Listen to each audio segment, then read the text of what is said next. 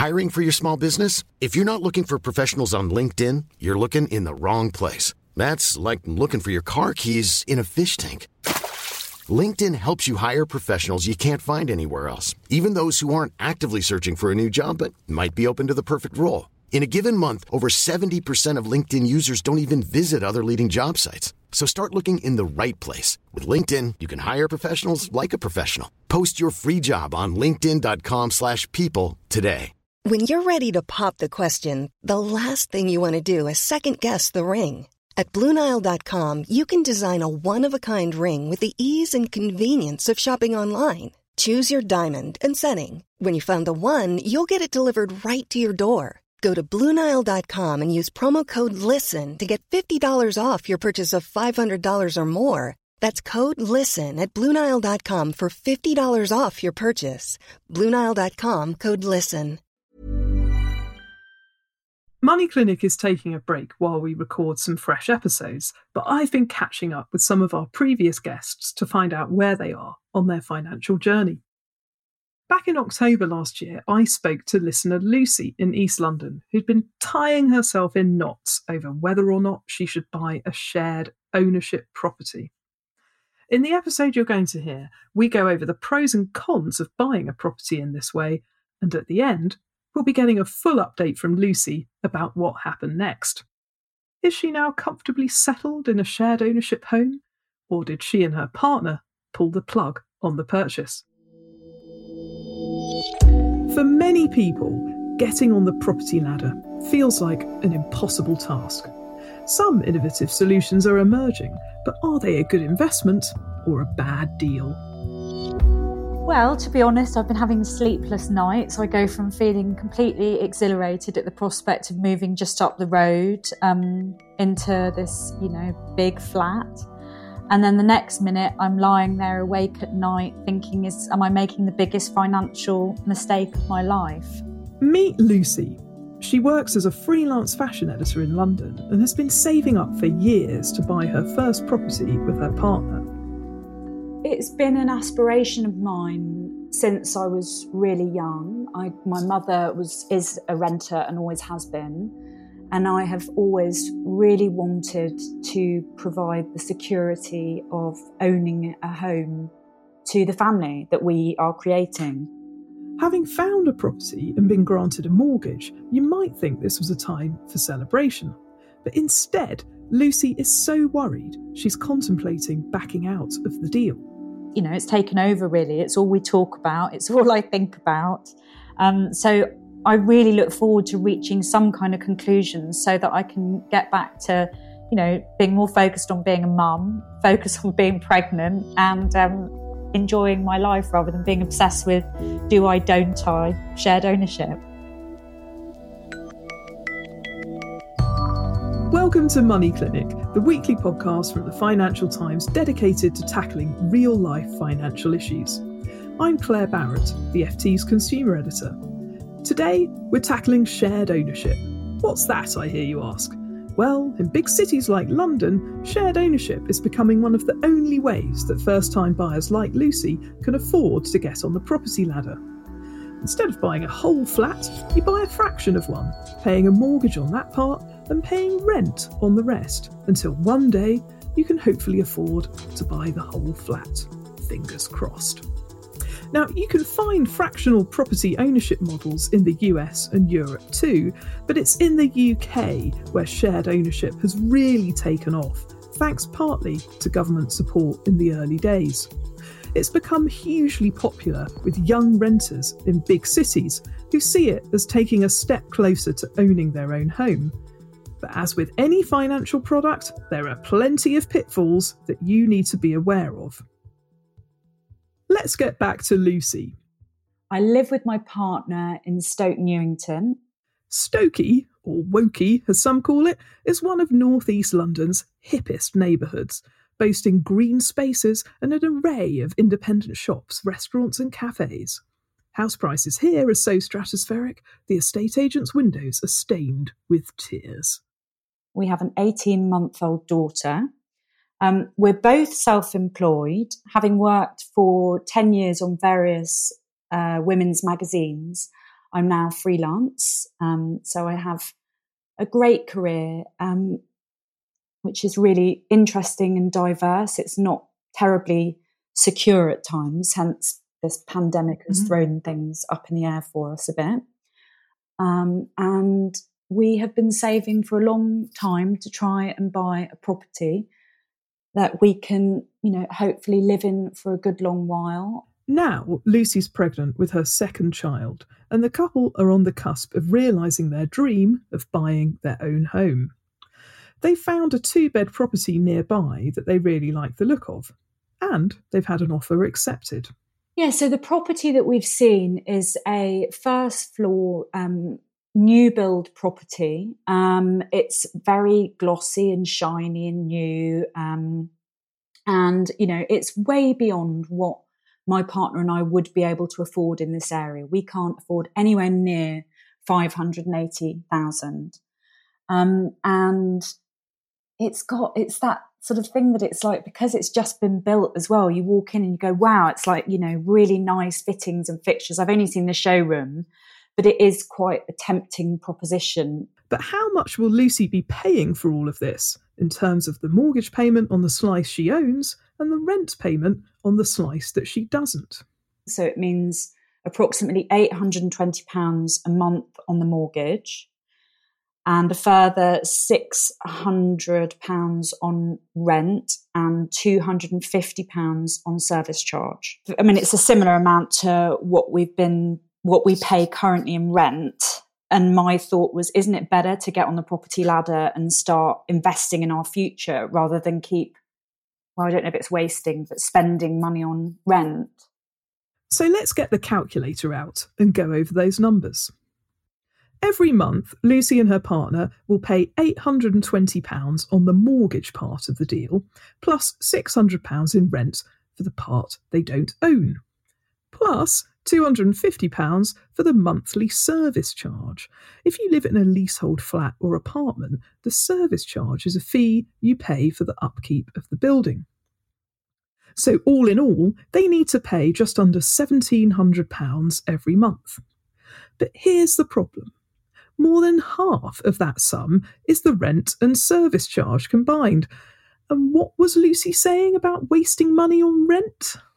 Yes, we're paying for service charge and we're paying rent, but we get to live in a gorgeous area in a glossy flat.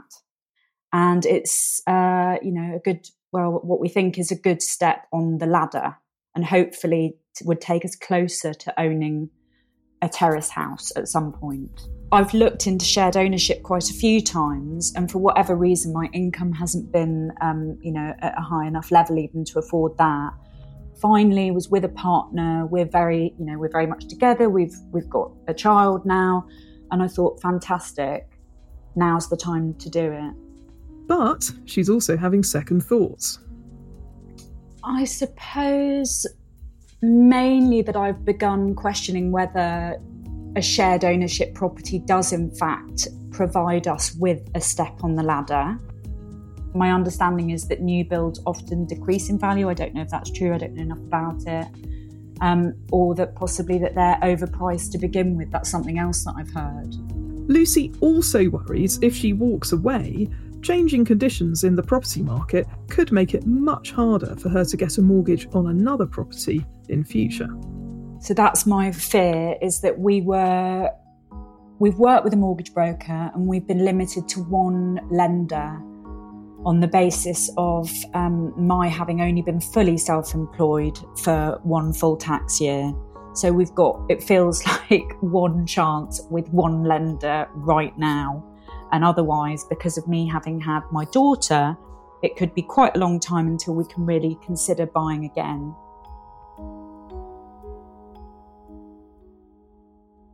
As I went through my little black book of property contacts, I tried to separate the different issues Lucy faced. The biggest attraction of shared ownership, she could stay in the expensive London neighbourhood she loves. But just because that's possible, is it financially practical? I wanted to ask property experts how easy or difficult they thought it would be for the family to trade up. And what about the mortgage market? With lenders getting increasingly nervous about the economic backdrop, I wanted to find an expert who could give her some guidance on this. The first person I called, Henry Pryor. Henry is what's known in the trade as a buying agent. He doesn't act for the person selling a home, but on the other side of the deal for the person buying it. And he's not afraid of telling it like it is. If there was ever a topic to get my blood boiling, it's shared ownership. Shared ownership is something that, as far as I'm concerned, is God's way of telling you that you don't have enough money and you should be looking in a cheaper part of town. Okay, not sitting on the fence there, Henry, which is what we love about you. But financially, if somebody was thinking of buying a shared ownership property, what are the financial questions that lead you to have such a negative view of it? Well, my principal concern is that you are participating in only a part of the venture. And obviously, by its explicit design, shared ownership is a way of enabling you to buy a property that presumably would be out of reach otherwise. But in doing so, you only allow yourself to be exposed to a proportion of either the problems or the benefits that come with home ownership. If in due course, when you have outgrown the property you've purchased, you want to sell up and move on to another, all you've done is to kick the proverbial can down the road and make the problem of trying to afford your second home that much greater as a result of not being able to take and trouser the entire profits from the sale of the first property in order to be able to move on. With another baby on the way, Lucy's family could rapidly outgrow the two-bedroom shared ownership property she's agreed to buy. The price of buying that property outright without shared ownership would be £580,000. If Lucy bought a property the conventional way, the maximum she'd be able to afford would be around £400,000. In trendy Stoke Newington, that would get her a shoebox. But what does buying agent Henry think about cheaper, or should I say less expensive, parts of London? We are often led to believe that it's impossible to get onto the lowest rungs of the housing ladder inside the M25, but that's not the case. Henry suggests Lucy looks further afield and should research leafy neighbourhoods that are about a 30-minute commute from the heart of London, such as Buckhurst Hill and North Finchley. They might not have the Instagrammability of Stoke Newington, but Lucy could afford to buy a family home there. It will be affordable, and most importantly of all, she'll own 100% of it. A further option for Lucy? Keep on renting. Henry says there's already evidence that the pandemic is pushing down the costs of renting a property, which means Lucy and her partner could potentially save up a bigger deposit. I think that if Lucy and others were looking at renting a property over the next 12 or 24 months, that we're going to see rents start to sag. But people like Lucy who might think that renting was throwing away money, I think that what she would be spending on rent for an equivalent property within zones 3 and 4 will be less than she would see the property if she was to buy one, the equivalent property if she was to buy one, fall in value over the same period of time. So in reality, I don't suspect that she would be a loser if she were to put off home ownership and all the glamour that goes with that by a year or two. To sum up, Henry thinks Lucy should just forget about buying the shared ownership property, even though it's in the expensive area of London she loves. Instead, she should seek out less expensive neighbourhoods on the outskirts of London and even consider renting in one of these before committing to buy, saving up more money for her deposit all the while. But this doesn't address the problem of what might happen to the mortgage market in future, and that's where I bring in our second expert. Andrew Montlake, known as Monty to his friends, is a mortgage broker at Corico in London. He agrees with Henry that the more you can save for a deposit, the better. But he also has this advice for the self-employed. It's important to know that some lenders will always be better than others in understanding the needs of self-employed, freelancers, contractors, as they have much more experience than others and understanding, and a lot can actually read a set of accounts. So it is important to shop around. When it comes to shopping around, very good point. Not many people do it. Now, Lucy's particular issue because she's buying a shared ownership property, she hasn't been able to shop around at all. Now, I mean, shared ownership, it is a growing niche, but a lot of mortgage lenders appear not to like it very much. It's quite a specialist area. She's only been able to find, or her broker has only been able to find one lender in the whole of the market who's prepared to lend to her as a self-employed buyer with a self-employed partner. But in general, as a mortgage broker, what's your view of shared ownership? I'm personally a big fan of shared ownership, actually. I like the concept and think we should have more of it. And I think shared ownership mortgages and the whole concept around it has suffered more around perception and unfair stigma, really, more than anything else, because they are a great way of getting onto the housing ladder. I did have a cursory glance, actually, and as it stands, I found about 120 different mortgage products for shared ownership. But when you've got the difficulties of the self-employed plus the shared ownership plus a self-employed partner, then that's probably where the issues are. As the battle to contain the virus results in a second lockdown for millions, the mortgage market is tightening up as lenders worry about the long-term economic impacts. If you've got 7 to 9 million people furloughed, how many of those are going to get their jobs back? There is undoubtedly going to be a recession. There will undoubtedly be some effect on house prices. However, I think longer term, we're very well set up to recover from this. I think in 18 months' time, I think there'll be much more choice for Lucy and much more choice for borrowers, certainly around self-employed.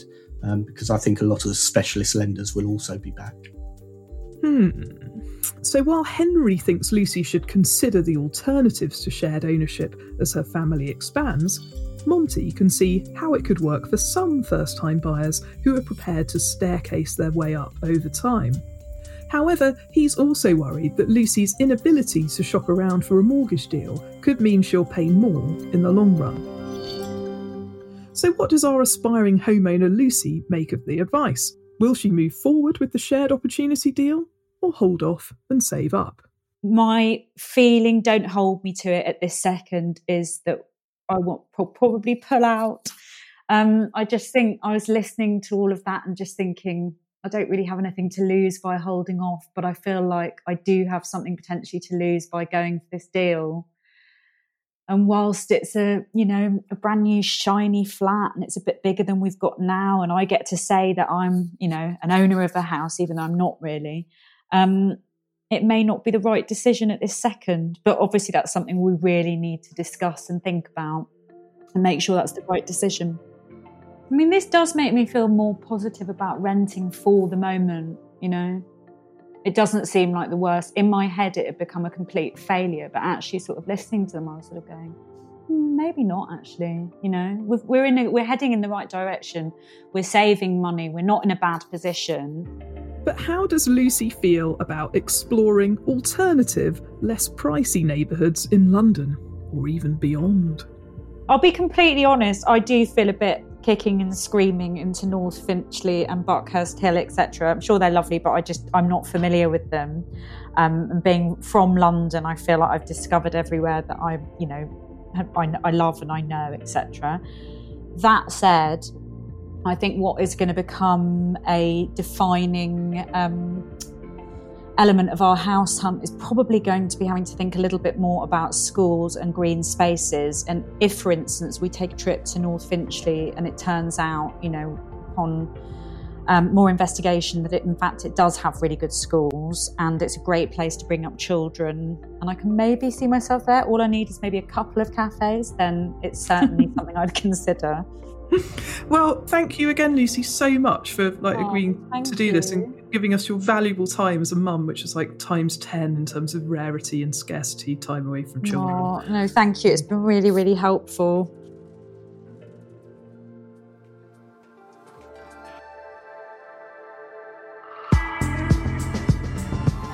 It's been 5 months since Lucy chatted to me on Money Clinic, and I was eager to hear about the next chapter in her search for a dream property for her growing family.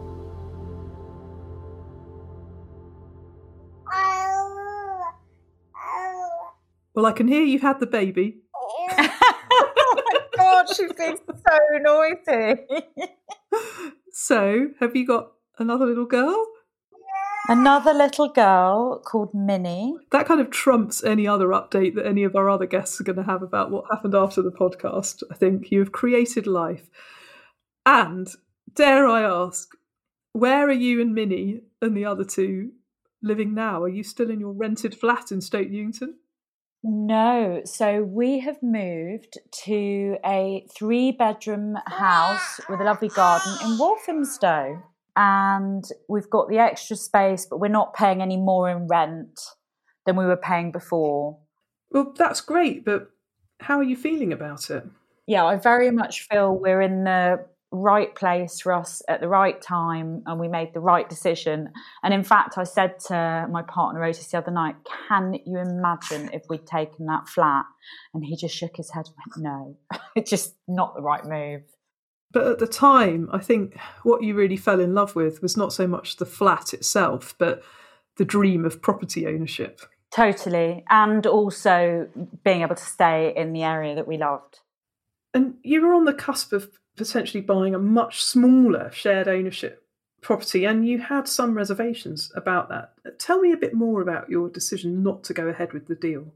From taking part in the podcast last time, I got quite a lot of food for thought. I think I thought that, once you got a foot on the ladder, then off you go. The next thing would be a bigger house. Do you know what I mean? And it was a bit sort of naive. So it sent me on a path of further investigation and research. And I felt really confident about turning the shared ownership flat down when I did it. I just knew that it wasn't the right decision for us. How different would things be if the four of you were in that flat now and not in your bigger rental place further out? I think that's another thing that I really learned throughout the process of going for the shared ownership place, was just that when your circumstances are about to change, you don't know exactly how you're going to feel until that change has taken place. And now when I imagine the four of us in a new build first floor flat with no outdoor space, I'm so sure of our decision that we made the right one. How are you feeling about still renting? I think I felt there was a bit of a stigma around it, but actually realising that there is freedom that comes with it. As a family, we're able to try this area out, explore it a bit more. If it doesn't suit, we can move on, although I'm not giving up on buying at this second. And looking down the line, when do you think realistically you might be trying to buy? In a year, 2 years? To be realistic and to be able to afford what we want, I would say 2 years. And how are you finding saving for a deposit is going? The past year hasn't been great in terms of saving, I wouldn't say.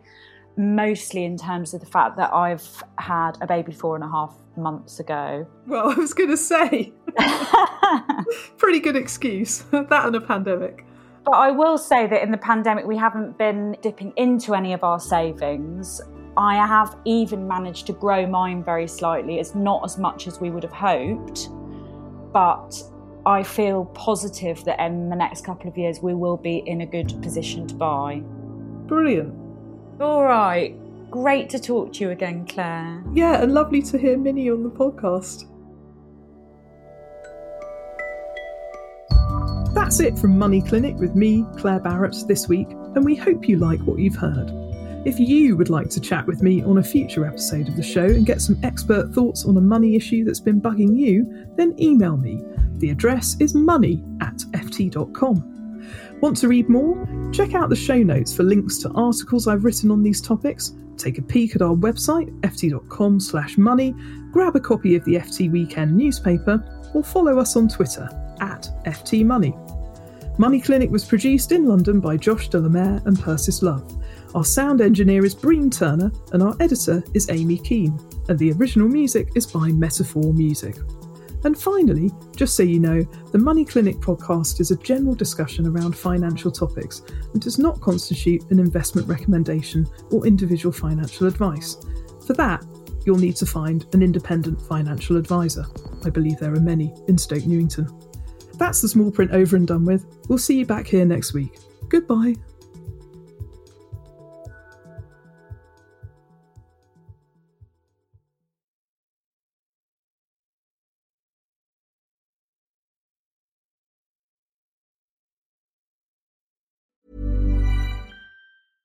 Want flexibility? Take yoga. Want flexibility with your health insurance? Check out United Healthcare Insurance Plans. Underwritten by Golden Rule Insurance Company, they offer flexible, budget-friendly medical, dental, and vision coverage that may be right for you. More at uh1.com. Hey, it's Danny Pellegrino from Everything Iconic. Ready to upgrade your style game without blowing your budget? Check out Quince. They've got all the good stuff, shirts and polos, activewear, and fine leather goods, all at 50 to 80% less than other high-end brands. And the best part? They're all about safe, ethical, and responsible manufacturing. Get that luxury vibe without the luxury price tag. Hit up quince.com/upgrade for free shipping and 365-day returns on your next order. That's quince.com/upgrade.